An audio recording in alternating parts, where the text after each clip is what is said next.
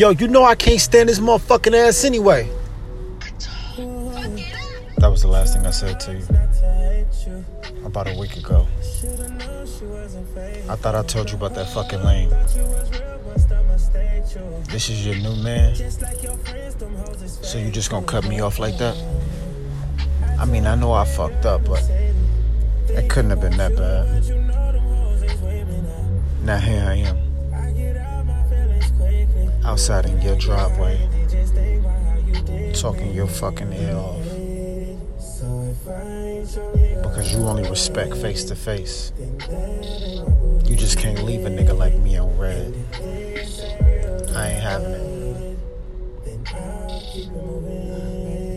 But if you tell me right now that I can't have you the way that I feel I deserve, then I'll keep it moving.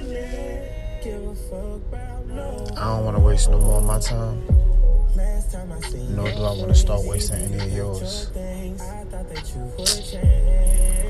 Fuck you smacking your lips for?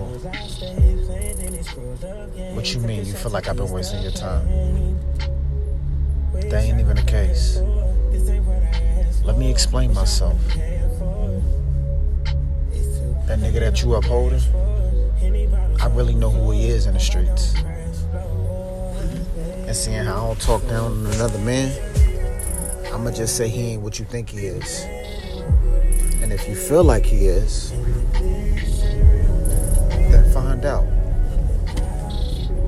But you already got history with me. One thing's for certain, and two things for sure. I've always been about you.